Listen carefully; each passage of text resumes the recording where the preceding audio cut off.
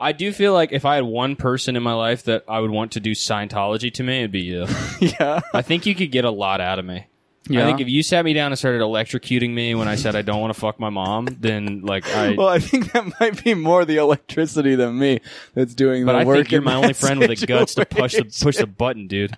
I think all my other friends would pussy out. Yeah. And then I'd think, dude, like if Patrick was auditing me, dude, I'd be in big trouble. I'd be walking around thinking I was immune to electricity. I'd be getting like union electrician jobs saying like, yeah, I'll just hang from the bars like a monkey. Yeah. And then I'd just get fucking owned. Yeah. You'd have the guts to flick that switch and hit Turn me it with up to the 13,000 red, volts, yeah. blow my toes off.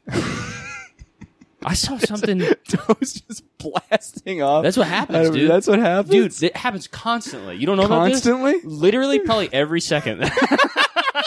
I don't believe that. No, so people will like this happens on like film sets and like shitty construction shit where they have an exposed wire. Yeah. Someone will touch the wire, get like 10,000 volts pumped through their hand.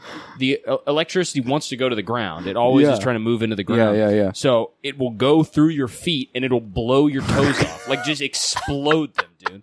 Like it's the coolest shit I've ever heard. So funny. Yeah, just fucking Oh my blasting God. like Dude. and I mean, God bless the people around Yeah. you who showed up in sandals that day. Well, that's like a superhero origin where it's Yeah. like I touched like an ungrounded wire and it blasted my toes off and turned me into Horseman. To hear the rest of this episode, subscribe to patreon.com/podcastdepartments.